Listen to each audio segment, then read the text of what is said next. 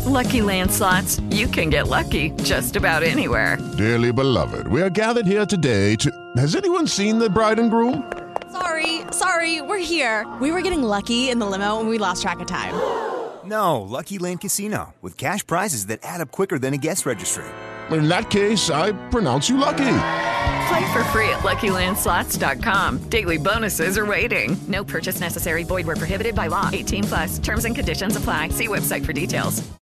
Hello, everybody. This is Marshall Poe. I'm the editor of the New Books Network, and I'd like to tell you that we have a new and improved website. It has 2 new features that we think you'll love. One of them is a vastly improved search engine, so that when you type in keywords, you'll get a bunch of episodes really quick. The other is the ability to create a listener account. And in that listener account, you can save episodes for later listening. So you can create a kind of listening list. We think these features are neat and we think you'll enjoy them. Please visit the site today.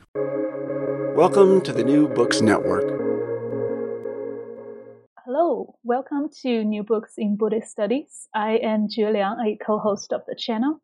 Today, I have the distinct pleasure to speak with Dr. Dominique Townsend about her new book, A Buddhist Sensibility, Aesthetic Education at Tibet's Mingyuling Monastery. Dominique Townsend is Assistant Professor of Buddhist Studies and Program Chair of Interdisciplinary Study of Religions at Bard College in Annandale-on-Hudson, New York. Her primary research interests include Tibetan Buddhist history, aesthetics, cultural production, poetics, and translation theory. In addition to being a scholar of Buddhism, she is also a poet and published a book of poems called The Weather and Our Tempers with Brooklyn Art Press in 2013, and another book about Buddhism for children and families called Shantideva, How to Wake Up a Hero with Wisdom Publications in 2015. Today, we'll be discussing her first scholarly monograph, A Buddhist Sensibility, Aesthetic Education in Tibet's Mingyuling Monastery, published by Columbia University Press in March 2021. Welcome, Dominique. Thank you so much for having me. Wonderful to have you too. So, Dominique, as is part of the tradition of the New Books channel, I'd like to start by asking you a biographical question. How did you come to this field of Buddhist studies in the first place? I think that it's a long history for me, actually. I was interested in Buddhism as a teenager. I remember in high school coming across the work of Thich Nhat Hanh. I think the first book I read was Pieces Every Step. I still vividly remember the cover with this dandelion on the front. And I from there, I became interested in Buddhist poetry and translation. So I was reading in English, but reading the work of Zen poets, of Thich Nhat Hanh himself, and then it sort of came into the beats. As someone who even in high school was really interested in poetry, I was really drawn to those writers and the Buddhist themes. And at the same time, I did a lot of sculpture in high school and college. I did a lot of, especially modeling in clay, figure modeling in clay. And I was really attracted to Buddhist sculpture as well. And in fact, I have a very vivid memory of being in high school in Providence, Rhode Island. And I was in the RISD Museum, which has in its collection a phenomenal, very large wooden Buddha. And I sort of was standing in front of that sculpture, admiring it. And somehow it dawned on me that I could study Buddhism in college. And this was a real revelation to me. And in fact, I dove right in and sort of never looked back. So it was from my earliest time as a first year in college that I was drawn to Buddhism. And then really it was through engaging with particular professors and teachers that I eventually made my way to Tibetan Buddhism. Yeah, thank you very much. I always enjoy asking people how they come to the field of Buddhist studies. And unlike the Buddha's life story, which served as a model, everyone seems to come up with quite different answers. And if you don't mind me following up with a related question, since you started mentioning after college, you also went into grad school and continue pursuing this field of research. So as far as I understand, this book is based on your doctoral dissertation. And I was wondering if you mind sharing with us a little bit about the book and how did it come into being in the first place? Sure. So actually, going back again to my undergrad years, when I was a junior at Barnard, I did the School for International Training's Tibetan Studies program, which was located in India, in Dharamsala and Kathmandu, and then we also went to Tibet for a month. And it was during that time, actually, that I met Hubert de Cleer, who was a wonderful teacher and scholar of Tibetan Buddhism, and really sort of ignited my interest in Tibetan studies at that time as an undergrad. I actually wrote a project, a sort of ethnographic and historical project about the women of Minderling in that time that I was studying abroad as a junior in college. So I already had... I met Minderling Khamdo Rinpoche and her sister during that time and had a connection with them that felt very meaningful to me. And so it was actually, I think I was, 20 years old or something when I first began to be interested in Minderling as an institution. And then after I graduated from college, I lived for a short period of time in Dharamsala at Domaling Nunnery. And then I moved to Kathmandu, where I worked for SIT and other study abroad programs. And during that time was able to, study Tibetan language, to travel to actually a sort of, I have an embarrassment of riches of memories of places in Tibet and Nepal that I was able to travel in northern India. So I gained a lot of experience and also just, I think, planted a lot of seeds in my own sort of mind for future research projects during that time. And then when I came back to I came back to the United States to start graduate school at Harvard Divinity School. And in some sense, I actually didn't intend to continue that work on Minderling. I had other ideas, but almost sort of magnetically, I kept getting drawn back, to this institution of Minderling. I was interested in practices of cultivating dream states. The Bardo of Dreams brought me back to Minderling. I was interested in sort of connections between the secular and the Buddhist, between the religious and the political, brought me back to Minderling. I was interested in the early modern and the sort of, this also brought me back to Minderling.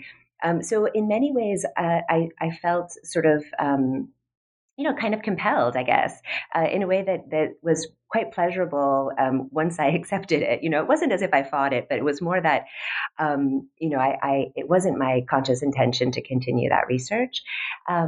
But actually, it was really, I remember being in the stacks of the library at Harvard with our colleague Holly Gailey and looking through Tibetan texts together and finding the letters of Terdog Lingpa, which I address in the book, and just being so excited by the variety of people he was writing letters to, the variety of topics, the variety of styles, which I could only just sort of barely scratch the surface of in the first instance of reading them. But it really kind of, I think finding that text, and the excitement that I shared with Dr. Gailey at that time, sort of really cinched it for me, right? Or clinched it rather. That was the topic that I wanted to pursue for my dissertation.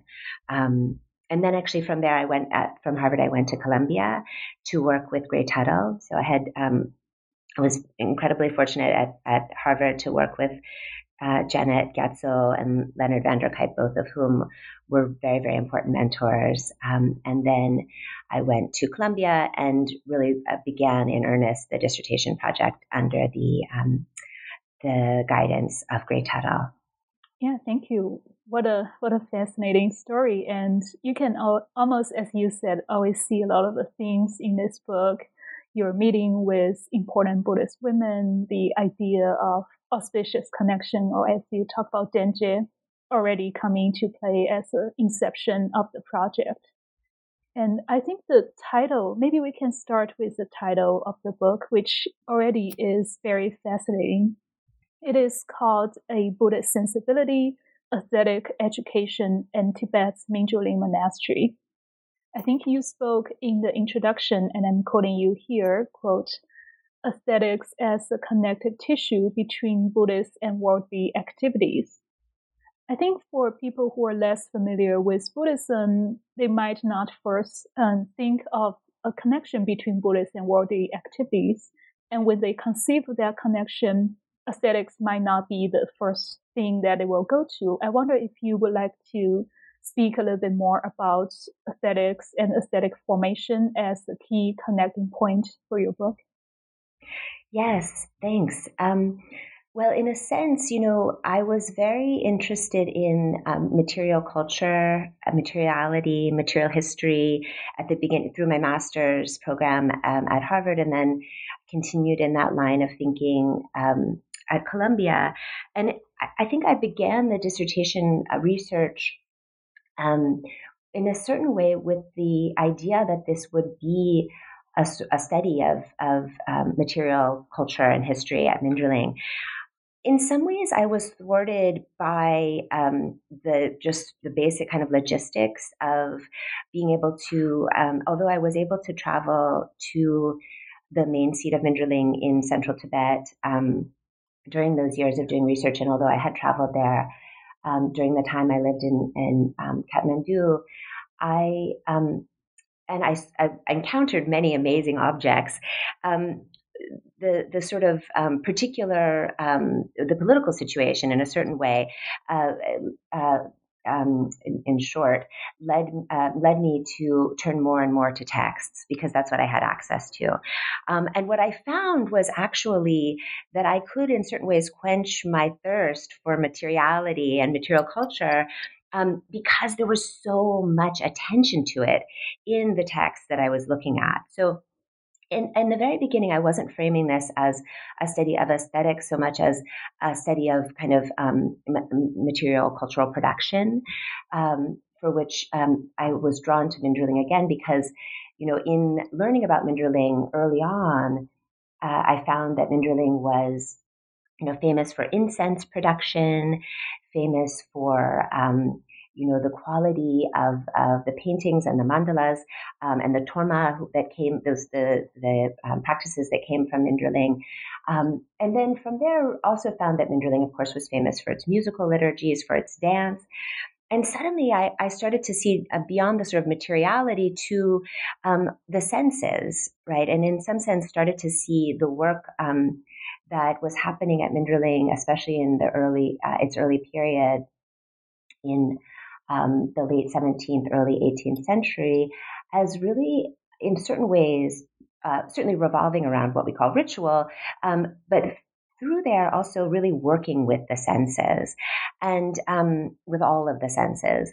And, I had a sort of eureka moment. I remember I was taking a class on material culture with Gray Tuttle. It was a wonderful class, taking advantage of all the kind of museum collections in New York City.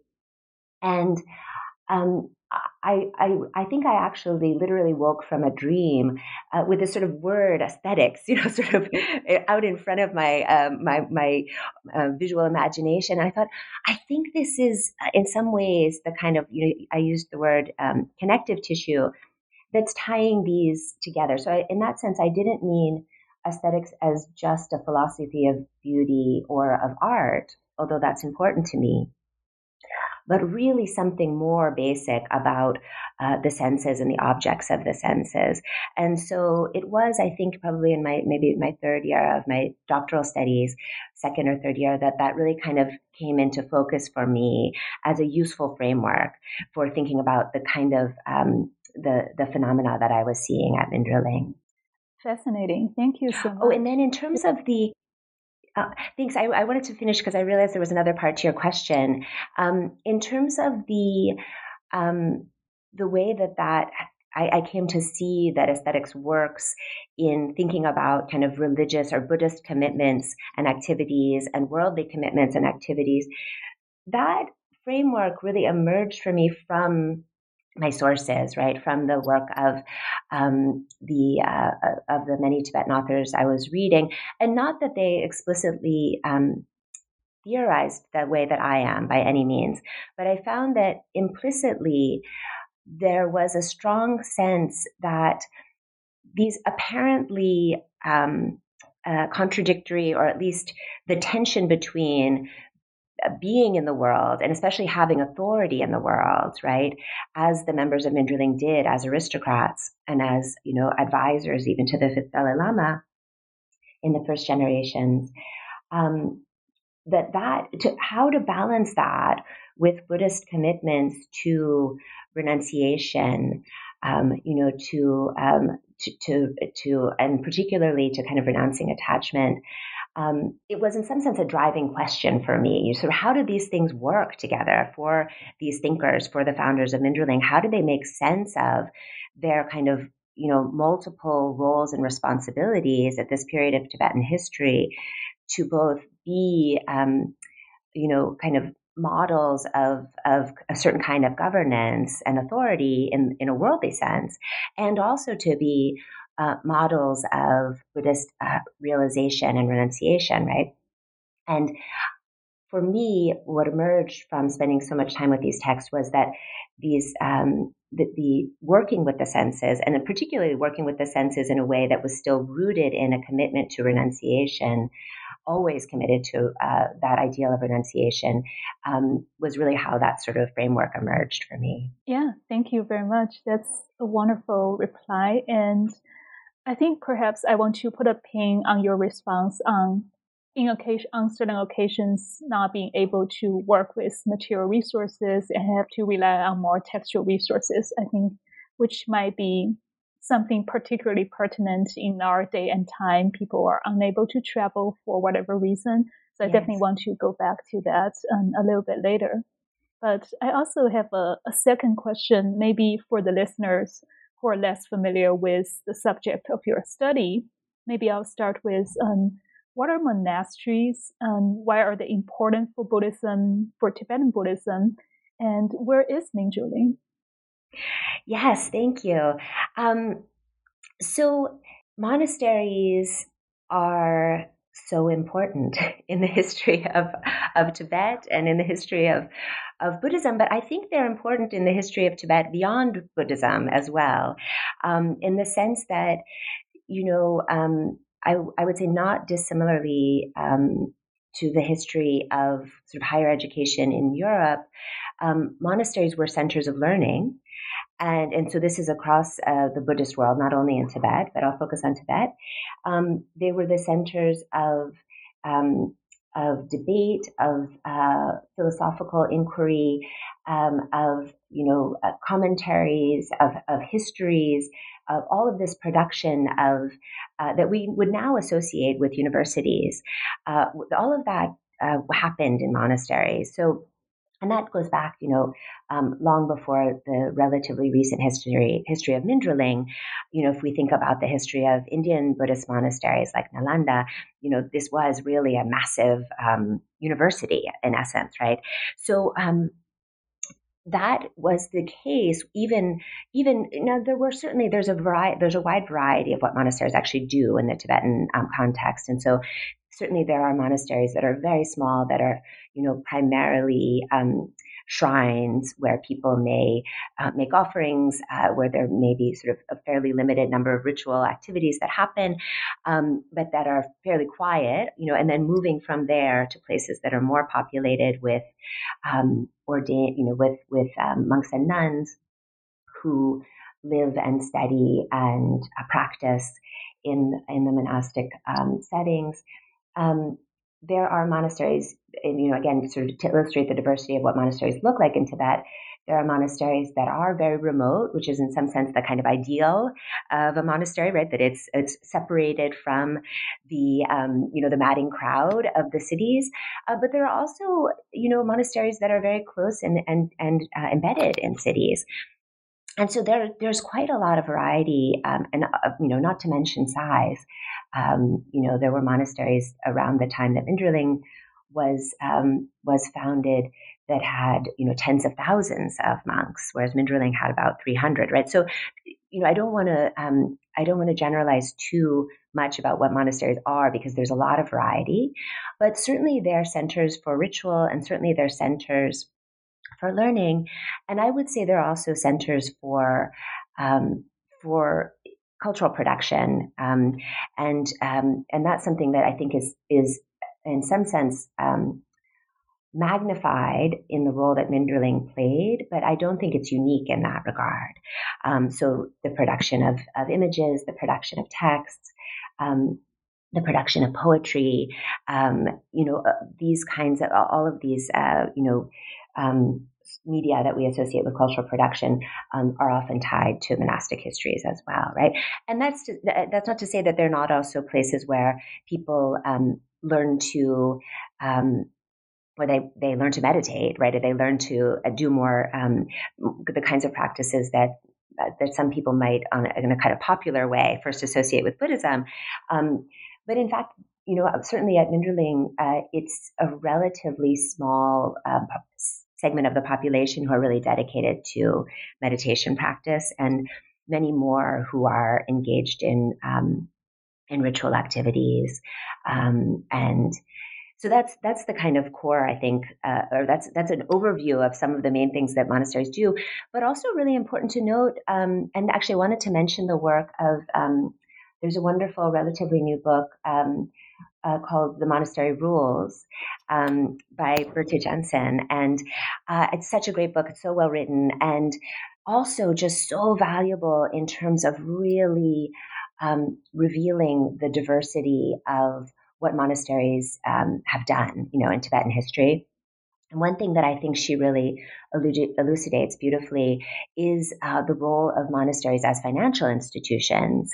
So oftentimes, and this is something that I think can sometimes get focused on in a negative way, from a kind of critical perspective of monasteries kind of hoarding wealth, which I'm sure was sometimes the case, right? And I there's not so much I can say about that. It's not my direct field of study, but certainly also, and this came out in the Monastery Rules, and I also found it to be the case in the documents I worked with, that there were also a lot of careful ethics around how a monastery like Minderling dealt with its wealth in regard to lay people and villagers who needed, for instance, to take out a loan. So that's another way that we might say that monasteries sort of extend beyond the scope of what we may think of first and foremost as Buddhism, Qua Buddhism. So within that context of the sort of spectrum of monasteries from very small and very remote to very large and even very urban, with the kind of range of focal points from sort of strongly focused on ritual to those places which have a kind of larger portion of their population that might be engaged in meditation or retreat. So with that backdrop, I started to sort of see Minderling as exemplifying certain of those characteristics in a kind of particularly vivid way. And so, of course, as I've already mentioned, the cultural production side really kind of hit me over the head, and even as my research turned to more textual kind of engagements, as I had fewer opportunities to spend time in, at the central Tibetan monastery, which is near Lhasa today. It's sort of halfway between the airport and Lhasa in south central Tibet.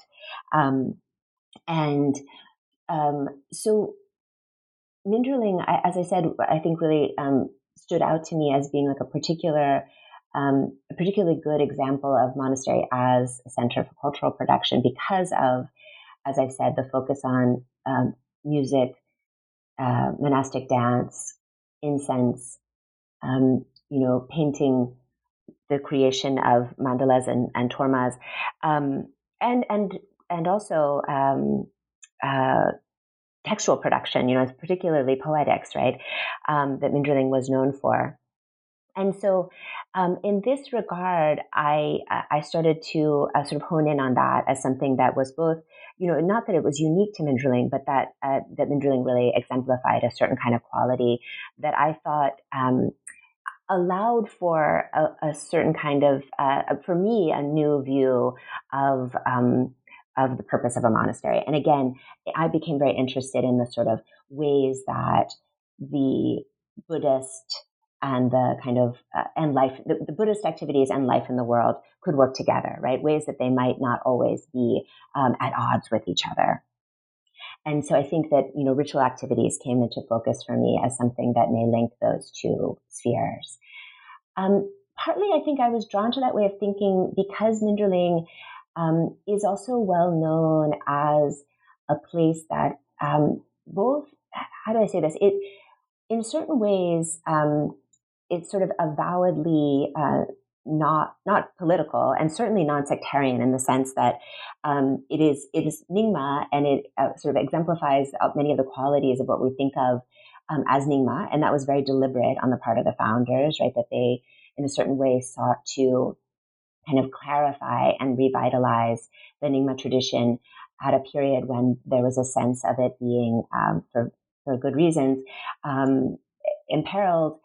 And so that was part of their project. But at the same time, their engagement across all different kinds of sectarian and regional bounds really speaks to a certain kind of ethic of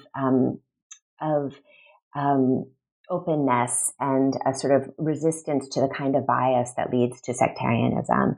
And I don't mean so much to kind of plug into the use of the term non-sectarian as a kind of as rime from later in Tibetan history, but rather I think that what I see at Minderling really, maybe it was a kind of prototype for that, but it was really much more about a commitment to a Buddhist ideal of a kind of openness in one's perspective, a kind of a strong commitment to resist bias, a strong commitment to kind of to a perspective or a worldview that was almost kind of panoramic.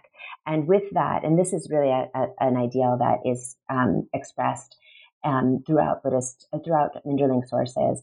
And so with that came a kind of social, political ramification of engagement across different sects and schools.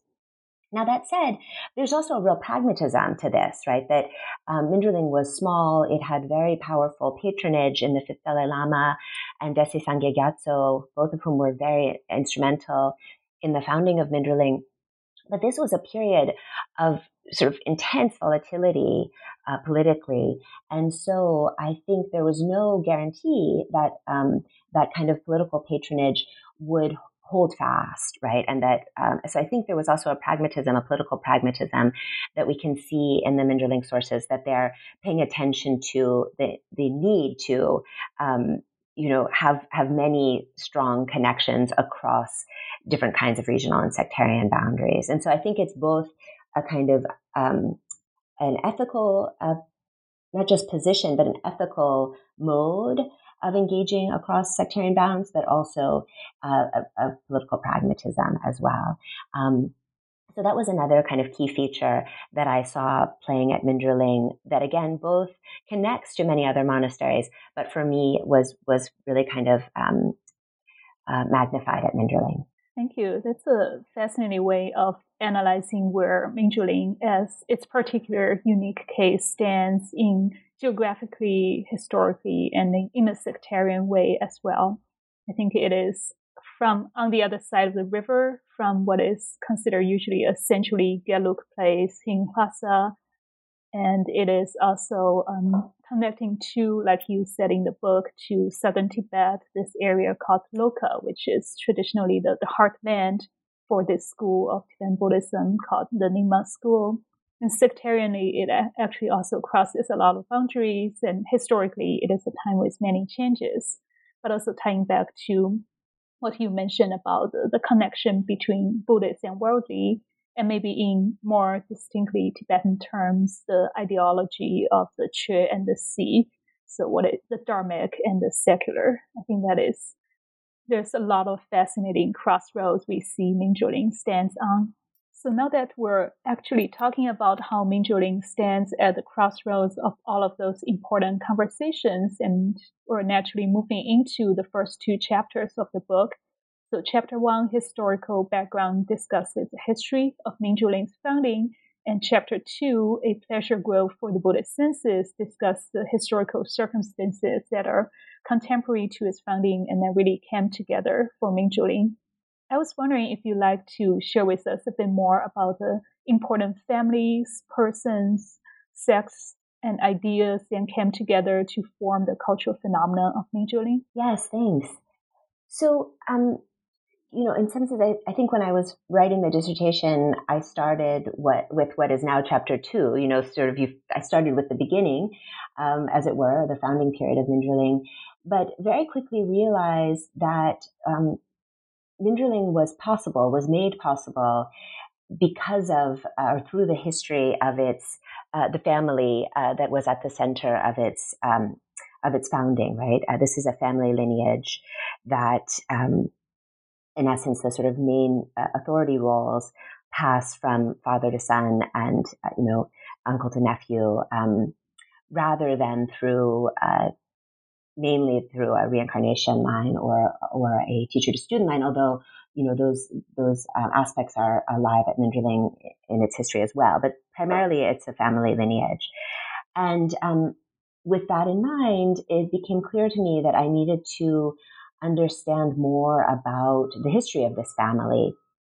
And one of the themes that emerged from the writing that I encountered, and this was primarily biographical writing about the founders and then their parents and grandparents. And a very strong theme emerged for me, or a few very strong themes emerged, but one became really central and kind of ties directly to what you're putting as the sort of crossroads, the various kinds of crossroads that Minzhuling is situated at the center of. And that theme is what in Tibetan is often called lukni, or trimni, and that means either the two laws or the two kind of codes, and or two systems, and really refers to the systems of sort of Buddhism, and some say politics, or maybe more broadly sort of society. And so these figures associated with the ancestors of the founders of Minzhuling, again and again, I saw this term come up, right? This term of that they were renowned for and had expertise in both sort of, societal, political, or worldly affairs, as I came to use the word worldly to sort of encompass this broader scope, and in Buddhist matters. And so that theme seems to me to really help explain why Minzhuling was able to take on the particular role that it did, because there was this long history of integrating these different kinds of authority in the same individuals, right? And that has to do, I think, with an aristocratic history. The family group at the center of the monastery, the Nyo clan, is a well-established aristocratic family in South Central Tibet.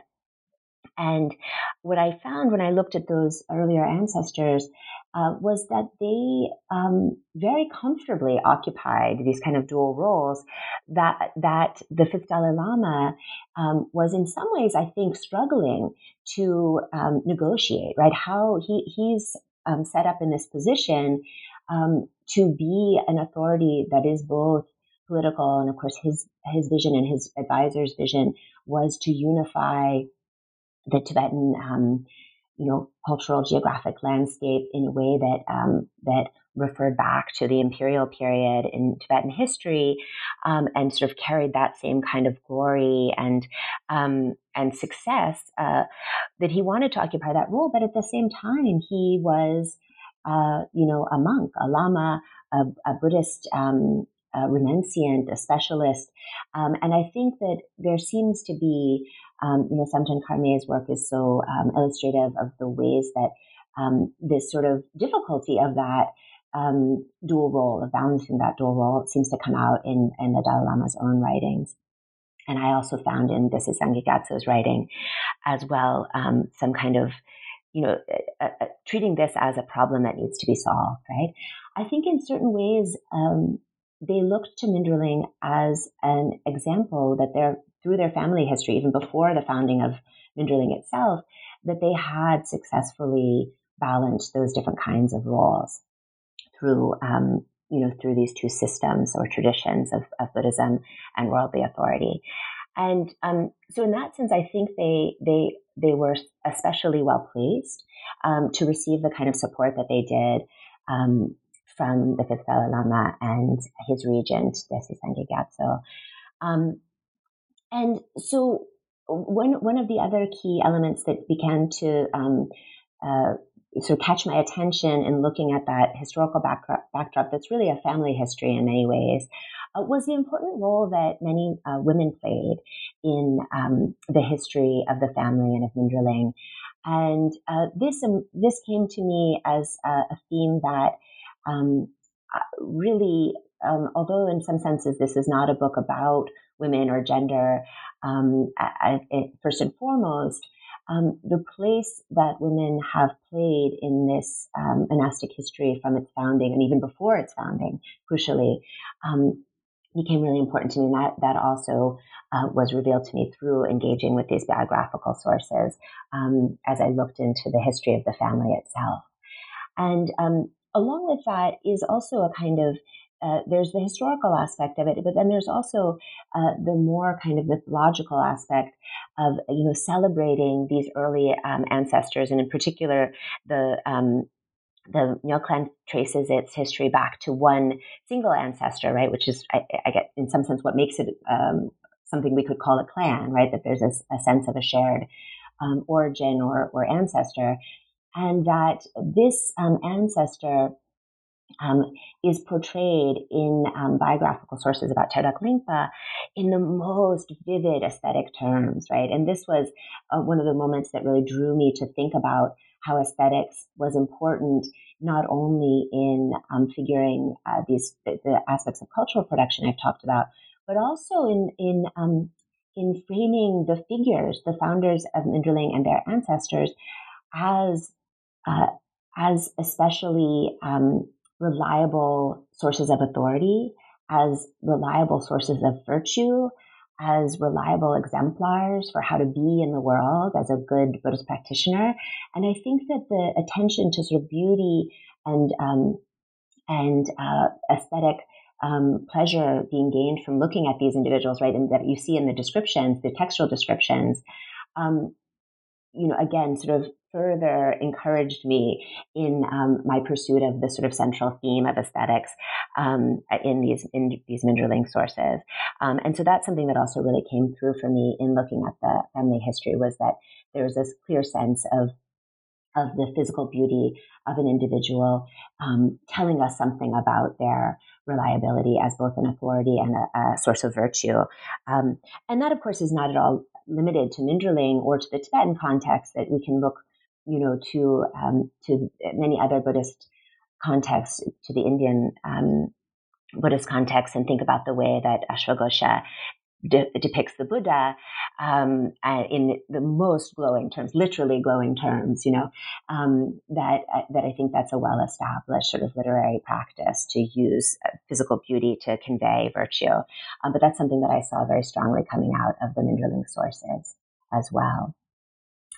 So that, in some sense, were some of the really important findings for me as I researched Chapter 1 on the historical background. And Chapter 2 is really, as you've said, it's the sort of the beginning of Minderling as its own institution, which happened under the direct auspices of the Fifth Dalai Lama. He seems to have been very, very closely involved, even in the sort of nitty-gritty of planning. There are, in some of the sections of Terdak Lingpa's outer biography that address this time directly, they talk about him hiring the woodworkers himself. And so there is a sense that this was really a project he was very, very committed to and engaged in. And thinking about how the figure of Terdak Lingpa as a much younger Nyingma visionary, right, a Tertön, a visionary Lama, and the fifth Dalai Lama as an older, well-established Gelug statesman and monk, how they sort of came together was, again, one of the sources of fascination for me and one of the driving questions. Just what drew them to each other and how did their particular kind of confluence of backgrounds and commitments, feed into what would become Mindrilling. So that all is sort of what I'm trying to get at in chapter 2. And so maybe I'll pause there. Is there anything in particular that you'd like me to follow up on? I don't know about you, but I'm very busy and I don't have a lot of time to cook. That's why I subscribe to Factor. Eating better is easy with Factor's delicious, ready-to-eat meals. Every fresh, never frozen meal is chef-crafted, dietitian approved, and ready to go in just 2 minutes. You'll have over 35 different options to choose from every week, including Calorie Smart, Protein Plus, and Keto. These are 2-minute meals. Factor meals are ready to eat and heat, so there's no prepping, cooking, or cleanup needed. They're flexible for your schedule. Get as much or as little as you need by choosing your meals every week. Factor is the perfect solution if you're looking for fast, premium options with no cooking required. Sign up and save. We've done the math, and this is important. Factor is less expensive than takeout, and every meal is dietitian approved to be nutritious and delicious. Head to factormeals.com/NBN50 and use code NBN50 to get 50% off. That's code NBN50 at factormeals.com/NBN50 to get 50% off. No, I think that is actually a wonderful way to help the reader conceptualize the world Mindrilling situates itself in, the actors at play, and the different forces that comes into being, as you said, the confluences of different personalities. And actually the relationship between Terdak Lingpa and the fifth Dalai Lama that you mentioned, and the fascinating aspect of how they connected and confluenced with each other, I think might be a good segue to the next chapter, where you titled Plucking the Strings. It's a fascinating title, by the way, and where you talk about the Tibetan Buddhist conceptualization of Denje, this word. And we mentioned that a moment ago, auspicious connections, and how that actually materialize in relationships and especially in the practice of letter writing. I was wondering if you have any highlights or any important connections you'd like to share with us. Yes, thanks. So as I mentioned earlier, the Terdak Lingpa's letters, when I was a master's student at Harvard, were one of the first textual sources that got me really excited about this project. And from there, I went to investigate and translate just a couple of the fifth Dalai Lama's letters, the ones that he wrote to Terdak Lingpa in his collected letters. I don't have any sense of whether they exchanged more letters than these, but the fifth Dalai Lama has just 2 letters to Terdak Lingpa that are in his collected letters. And so, through sort of engaging with those and in looking at Terdak Lingpa's letters to various other figures, both male and female, and also figures from different regions, different family groups, with different sectarian commitments, I began to sort of flesh out this picture of the interconnectedness of these 2 central figures of Terdak Lingpa and the fifth Dalai Lama, but certainly also of Terdak Lingpa's family members, of his brother, the great scholar, poet, and artist, Lotchen Dharmasri, who, I have to say, in certain ways, I think it seems to me to be a sort of intentional, he's sort of kept he's sort of kept not in the shadows, but the text sort of so often firmly center Terdak Lingpa as the charismatic founder, as the main figure of Mindrilling in its early period. But the more time I spent with these texts, the more I came to see that Lotchen Dharmasri was really absolutely key, especially around so many of these questions of sort of aesthetic development and cultural production. And that was something that actually took me quite a long time to focus in on. And in a certain way, really came out more in the revisions for the book than in the dissertation. And I think that that's not accidental. I mean, I think that in terms of the way the institution works, that, you know, the throne holder, the Chichen is the central figure. But it became very clear to me that Lotsen Dharmashri is equally important. And so with those interconnections, you have not just Thera Khlingpa and the fifth Dalai Lama, but these other figures as well, the family members, as I've mentioned, and also other, you know, the advisor like Desa Sangye Gyatso. They were all intertwined, right? And that comes out through the letters very beautifully. And very explicitly for the fifth Dalai Lama, he is strongly concerned with this theme of Chusi Zungdrel, of the integration of Dharma or Buddhism and politics or worldly life as a kind of ideal that one should strive for. And he really looked, I think, to Thera Khlingpa in many ways for how to do that, right? And so again, there's that sort of sense of interconnectedness.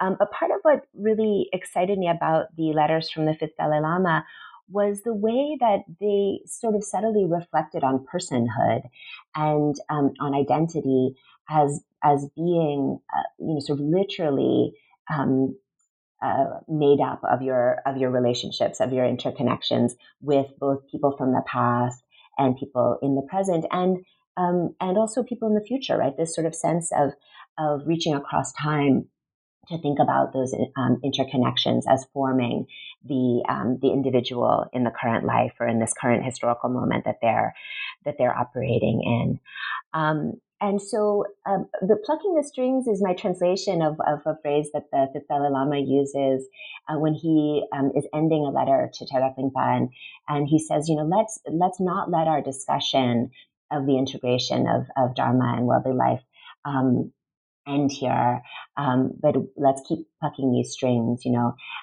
of this beautiful kind of stringed instrument to continue the music of this discussion, you know, let's keep this going. And I love the aesthetics of that again as well. The idea that there's this sort of pleasure and beauty in working this out together, these ideas out together. Thank you. I find that to be such a fascinating and rich exploration into Tibetan literary world, aesthetics, like you said, metaphor, but it is at the same time very distinctly Buddhist in that it contains the reflection of personhood. And I think letter writing is something we don't think about, but I think for you to foreground this and foreground letter writing as a way of forging and sustaining connections, and as a way of actually also as a way for the aesthetic formation that you mentioned about in Mingyuling. I find that to be fascinating as well. Thank you. Yeah, and I wish I could say more about the sort of material aesthetics of letters. I was working with, reproductions, right? I didn't actually have any with printed, you know, block prints of these letters. I don't have any sort of anything like original documents, which would be so fascinating to see. But I do think that the materiality of letters is a fascinating subject as well. That I don't, again, sort of in that same continuing that thread of the certain ways that I was thwarted in engaging more with material objects than with texts. That was something I also would have loved to have been able to say more about, but just wasn't accessible to me. Yeah, and I am sure there will be a future time where we can look at those letters in their original form and fascinate about the other aspects that we were not once even aware of. That'll be a good time. Yes, I hope so. Yeah. Yeah, and moving on to the next two chapters, one thing I find really fascinating in the arrangement of your chapter is that for a book on the monastery, you'd think monastic curriculum is something you will start with. But actually for you to start with letter writing and actually moving on to this chapter titled Training the Senses, Aesthetic Education for the Monastics, So first, it is not the first thing that comes in the book, but also second, it is not really a Buddhist education that you were discussing. It is to a certain extent, but you chose to frame it as a aesthetic education. I was wondering what would be the thought that's going into this? Thanks. Yes, yeah, I like that observation you make. I mean, I think in a certain sense, my mind moves somewhat kind of historically or chronologically, and so I moved in some sense, kind of simplistically through the sort of ancestors to the founders and their kind of thinking and engagements with each other, and then only once they had had the idea, had the inspiration, had the visions, brought together the resources, built the monastery, built the temple, consecrated the images, established the site. Could they, begin to train monastics and hold rituals and do that kind of daily work of the monastery. And so that it is true that I come to the monks later, but I think that's partly to do with my kind of thinking about the building blocks or kind of building up from the ground into the monastery and then populating the monastery. With the monastics. So I don't mean to say that their education wasn't Buddhist, but rather to say that that this idea of training the senses, and I think it's something that I have spent a lot of time thinking about is whether there's the risk. I mean, if you just look at the title of the book, you may get the wrong idea about my interests and my argument, in the sense that I'm not saying, Minderling was all about kind of superficial interest in beauty and the surface appearances of things, that kind of derogatory use of aesthetics as having to do, or even not so derogatory, but having just to do with a kind of, again, a philosophy of art. That's not really what I mean. I really mean training the senses, and cultivating an engagement with the objects of the senses. First and foremost through ritual activities. There's such a strong focus on precise and sort of excellent execution of the ritual liturgies that were produced at Minderling. And that was the kind of daily bread and butter, primarily the monks at the monastery, about, I think at their height, about 330 monks. So that was the work that they were trained in, that work that they were primarily doing.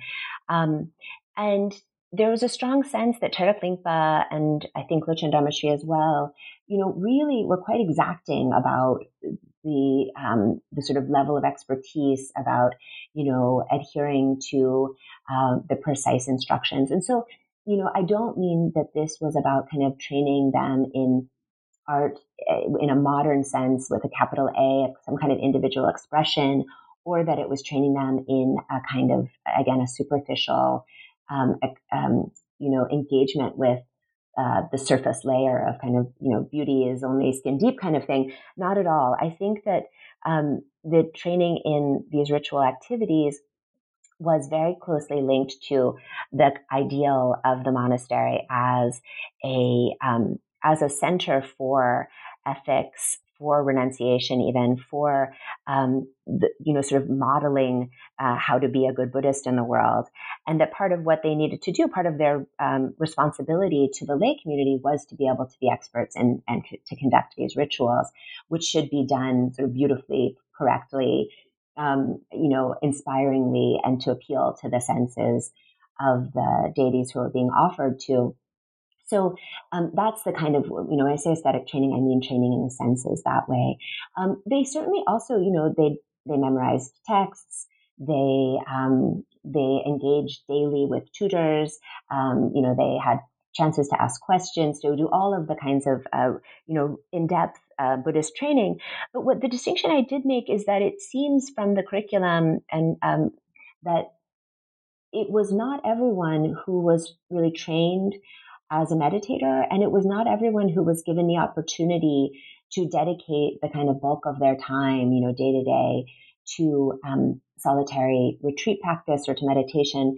That is clearly marked off in the curriculum as something that's really for the most accomplished, students with the kind of highest capacity in that standard kind of Buddhist formulation about education, needing to address people who have different kinds of skills and capacities and different leanings. And so within that, the authors are clear that some of the members of the monastic community are really not going to fare well if they're focused on meditation or if they go into solitary retreat.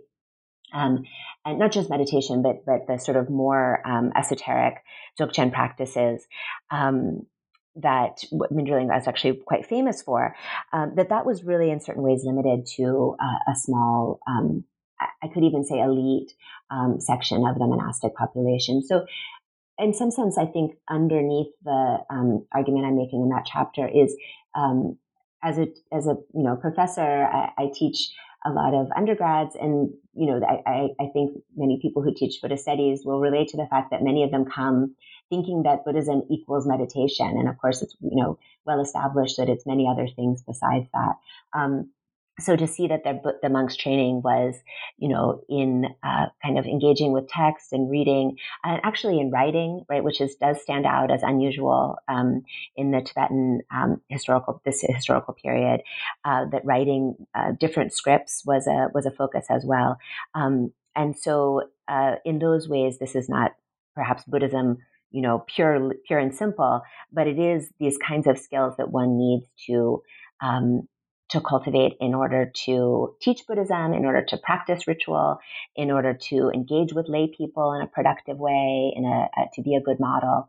So I think that those things go hand in hand. I don't see this as in contradiction with Buddhist values or ethics, but rather I see that focus on aesthetics being ethically coded. Yeah, thank you very much for the clarification. And I think exactly like you said, it is not to negate the Buddhist aspect of the curriculum, but rather to enrich our understanding of what a Buddhist curriculum might be, and to put maybe a scare quote on what pure Buddhist might be, or what a pure Buddhist curriculum might look like. Yes, exactly. Yeah, and I'd like to just highlight for the listener that there is actually a complete translation that you presented of the curriculum section of the guidelines written by Therdak Lingpa. And for anyone who was doubting the Buddhist nature of this curriculum, I will just read the conclusion part. It says, in brief, through the activities of studying, contemplating, and meditating day and night, heavy with the weight of learning, discipline, and nobility, become a field of merit worthy of praise by the wise. So there is definitely a lot of emphasis on learning, on contemplation, on meditation, and discipline as well. Yes. And actually, one thing I'd love to highlight in addition to that, thank you so much for reading that, is the focus on the fields of knowledge called Rikne, which again these are a really central part of this section of the monastic guidelines, which is really, I'm referring to it as the curriculum. I mean, I should clarify that it's not marked off as, okay, now I'm going to begin the curriculum. I call it a curriculum descriptively, right? Because that's where Therdak Lingpa says what the monks at Minderling study and should study, and how they should go about it and what order of operations they should use. So in that sense, it is, just descriptively a curriculum. But this central role of Rikne also really is one of the, in some sense, a kind of heart of the book for me. Minderling was very, very well known, as I've already said, for poetics, for all the language arts or all the literary arts, and as well as medicine. And this all comes within this rubric of Rikne, or the fields of knowledge, as I translate it. And that was really striking to me as well, that Therdak Lingpa directed especially the best students, right? Especially those same best students who may eventually be able to go do solitary retreat, rather than being sort of like caught up in the difficult day-to-day work of doing these rituals. Not that solitary retreat isn't difficult, but it's a different kind of labor. That he said for those best students that they really needed to become very well versed in these fields of knowledge, which again encompass literary arts as well as medicine in particular. And that struck me as really important, especially because he says to them that this is going to be the armor that protects you in your future. And to me, that stood out as such a fascinating claim for the head of a monastery to make about the kinds of learning, too, that's really associated with worldly learning, right? Vignane's, most of the fields of study are not Buddhism, right? Buddhism is just one of those fields of study. And so that really struck me as a kind of, as a keystone of the curriculum. And particularly this idea that there was something about being in the world that you needed to have this knowledge to get by as well. Yes, I think your analysis really added to the question of what constitutes Buddhist knowledge, or maybe a better way to ask is, what is the fields of knowledge, which you use to translate this very much keyword for us, Vignane here, that is taught within the confines of a monastery, which is actually neatly moves on to the next chapter, where I think you actually talks about a curriculum at the monastery that is taught to non-monastics, which again kind of brings into question and brings us into a reflection of how to think about monastery, how to think about its relationship with the different bodies of students. And it is not training them, but also taming them. And I find that word particularly intriguing. Yes, the fifth chapter on the kind of education that some lay aristocrats received at Minderling was actually, in a certain way, that was one of the first chapters. Again, thinking about the chronology of the writing, that was one of the first chapters that I began to research, partly because I found it just fascinating and a little puzzling that this monastery that was so well known for esoteric practice, for Dzogchen or great perfection philosophy and practice, that it would also be the center for, and it was a Nyingma monastery, would be the center for educating the kind of highest echelon of the lay aristocratic youth, people sort of coming around 17, 18 years old, staying for a few years, really quite similar to, to kind of going to college. So I was, early on in my research, I found evidence that figures who went on to be very, very significant political and literary figures in a firmly rooted in a kind of lay world, right? Not that they weren't Buddhist, that they didn't have Buddhist devotion or weren't, in some sense Buddhist, but that their main role was really as political or literary figures, civil servants. And I'm thinking, of figures like Polanyi, who went on to be, you could say the king of Tibet, or Jokarwa, who was a great writer and literary figure. And these, so I was just sort of somewhat nonplussed to begin to think, well, what were they doing there? Why Minderling? What drew them to Minderling? What was so special about it? And one of the sort of most clear answers that emerged for me in engaging with the sources from Minderling was that actually writing, this expertise in writing, was, I think, perhaps the main driving force. So many of the even other aristocrats who didn't actually go and stay at Minderling during their sort of early adulthood and study, many of those lay aristocrats would, in their biographies, would mention, from this age to this age, I studied with a tutor from Minderling. That these monks were trained in the literary arts and therefore were equipped to train people who would go on to political careers, who would go on to diplomatic careers, and not firmly rooted in a ordained or monastic community at all. And so, for me, the central importance and the value of writing really stood out for me as the kind of main answer to that question of why Minderling, why were these lay people drawn to Minderling. I think that there were other factors, the sort of prestige of the place, the fame and prestige of Terduk Lingpa as a Tertön or treasure revealer, the fame of Loshin Dharmashri as a scholar, poet, artist. those have all figured in the kind of support of the fifth Dalai Lama and his direct advisors. All those things mattered. But I think, I really landed on the sort of expertise in writing and the capacity to train people in writing was really at the heart of why Minderling served in this other role.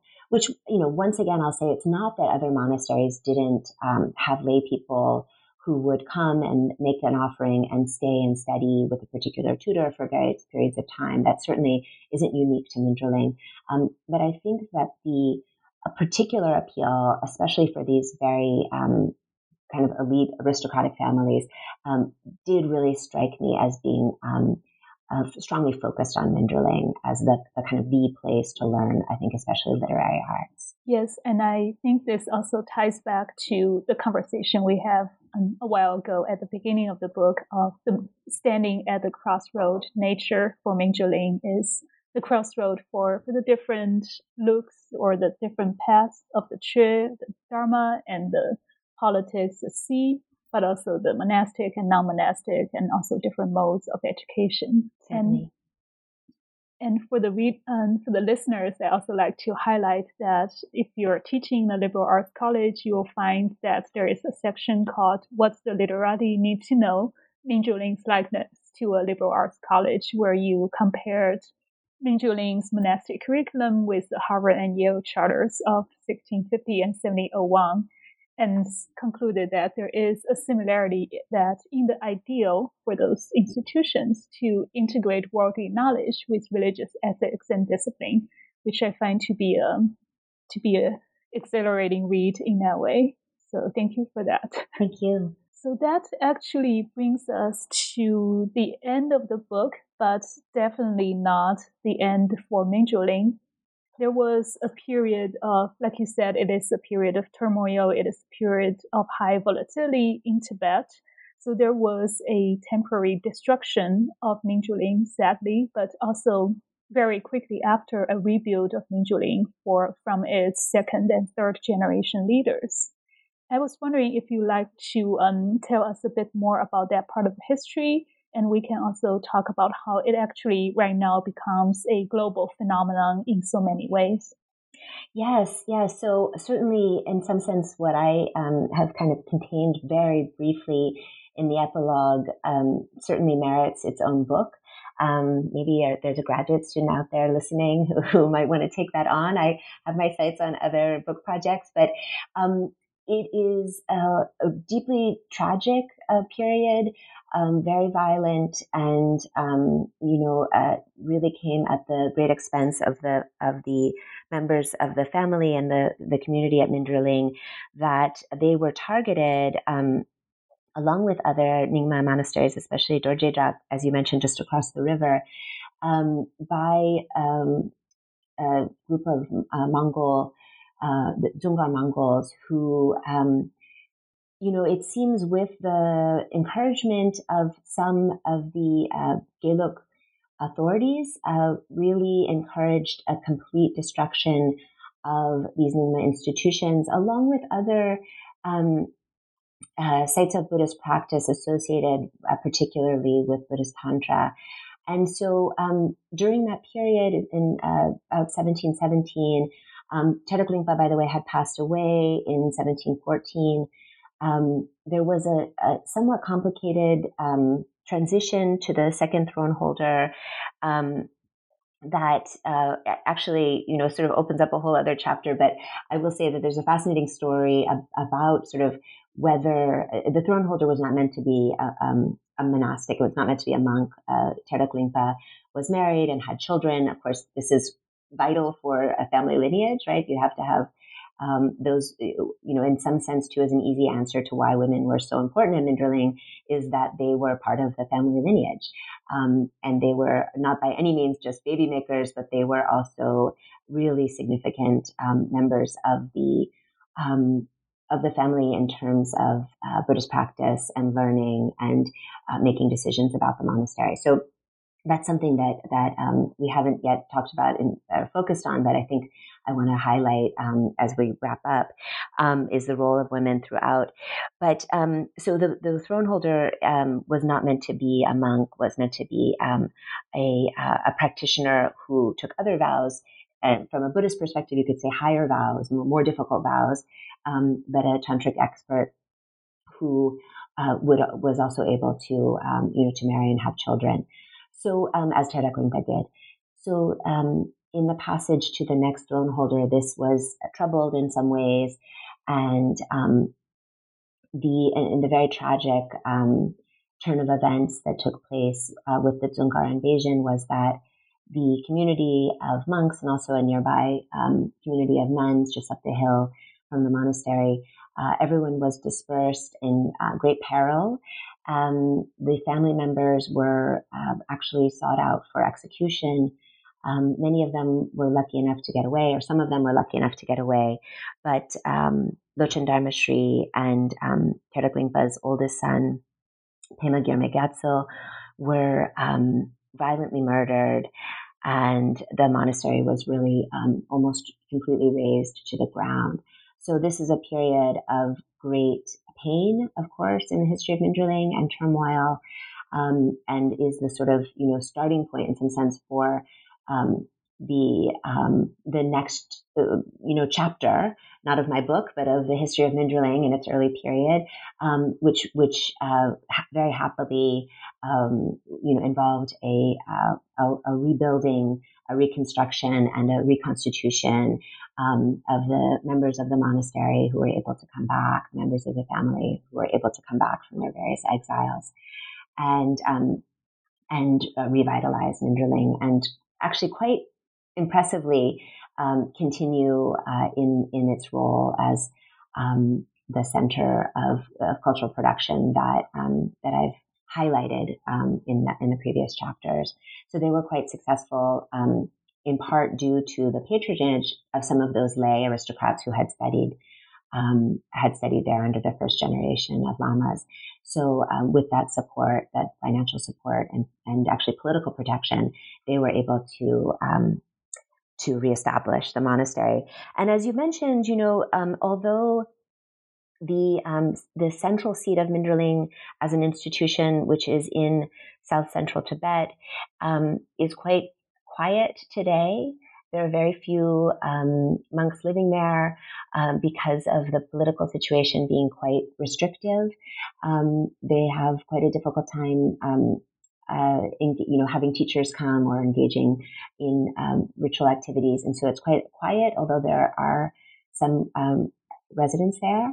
Minderling has established a very, very, very vibrant seat in India and in Dehradun, and particularly in the Tibetan settlement of Clementown. And there, Minderling continues in its monastic traditions, training monks particularly, and continuing as a center for Buddhist practice in the Nyingma tradition. And there are also various practice centers more globally as well in the United States and Europe, etc. So it is very much alive today, a very active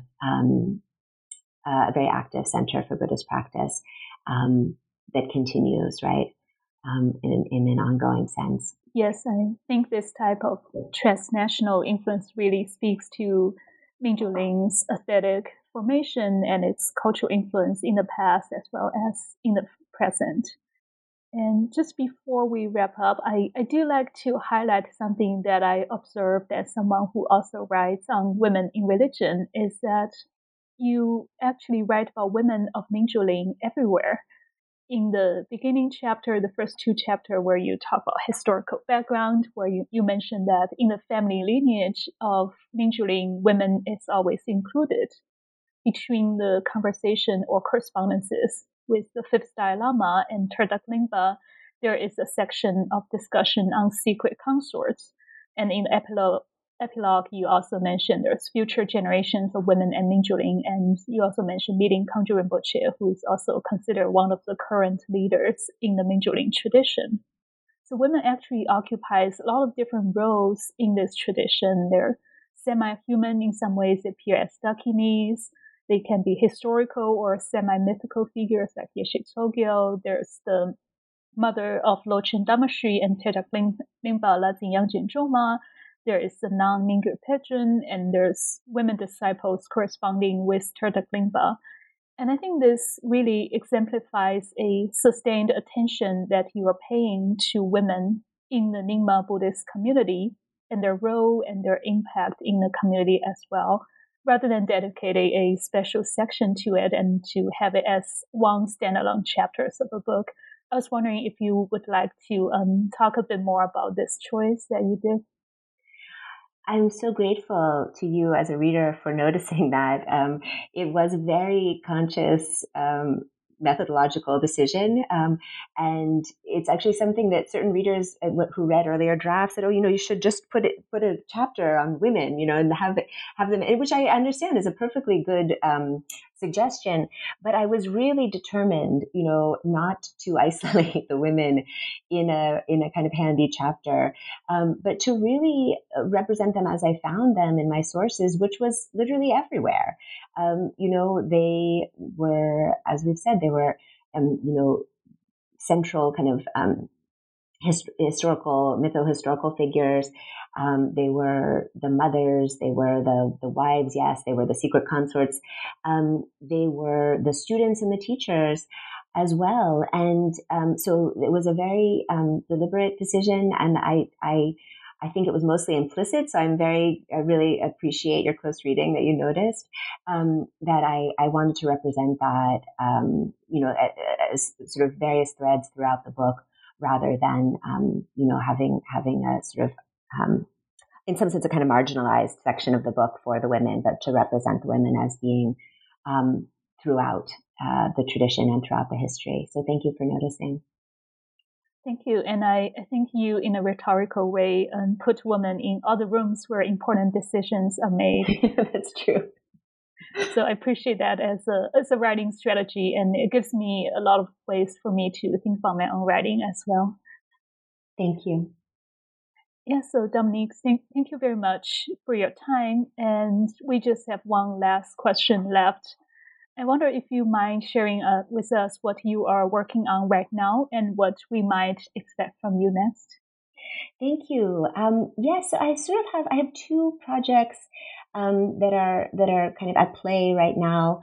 One is on poetics, Tibetan poetics, and translation. And in the current iteration of that project, the translation part of it is mostly kind of thinking about contemporary translation theory and how we work with Tibetan poetry, different sorts of approaches, ways of weighing the relative value and importance of, form versus content, thinking about looking at other translation fields coming from other languages and how we might learn from them. So that's been a really exciting collaborative work that I've been doing with many other scholars in Tibetan studies who are interested in literary qualities of Tibetan as well. And so that's something that I foresee writing more about in the very near future that I'm working on currently. And the other project is actually, it's almost a sort of, it's in some sense ironic that I would say it kind of bubbling up from the unconscious because it's on dreams. I said early on, I think in our discussion, that I was first drawn to Minderling because I was interested in the Tibetan Buddhist cultivation of dreams, of dream practices. And, that has always been there in my peripheral vision. But more and more, it's sort of coming into the center. So I have another project on Tibetan dream practices as well. Sometimes we call that dream yoga. That's a little bit more nascent than the poetics and translation project, but that I'm also really excited about. So in a way, both of those kind of spring forth from my work on Minderling and the many years I've spent trying to listen to the voices of these Minderling figures and authors and writers from history, but also will extend, sort of my focus sort of far beyond Minderling. But with that said, I do think that Minderling is such a rich topic. It's such a rich font of possible projects. And by focusing on aesthetics, which I for my own development and thinking, and I hope for our field, was constructive and added to our understanding of Tibetan Buddhism, of Tibetan history, of Tibetan monasteries, of families, I hope.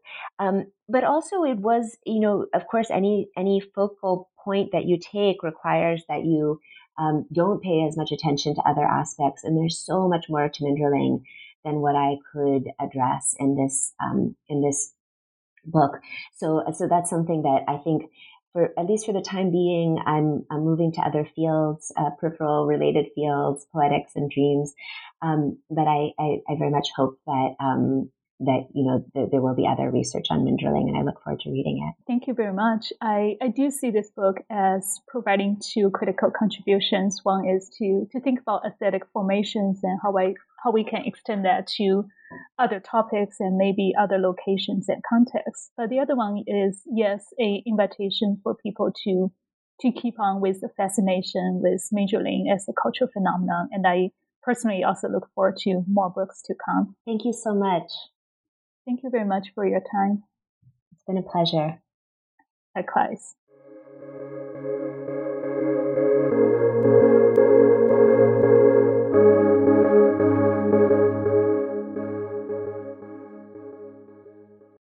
Judy was boring. Hello. Then Judy discovered ChumbaCasino.com. It's my little escape. Now Judy's the life of the party. Oh, baby, mama's bringing home the bacon. Whoa, take it easy, Judy. The Chumba life is for everybody. So go to ChumbaCasino.com and play over 100 casino-style games. Join today and play for free for your chance to redeem some serious prizes. ChumbaCasino.com. No purchase necessary. Void where prohibited by law. 18+ terms and conditions apply. See website for details.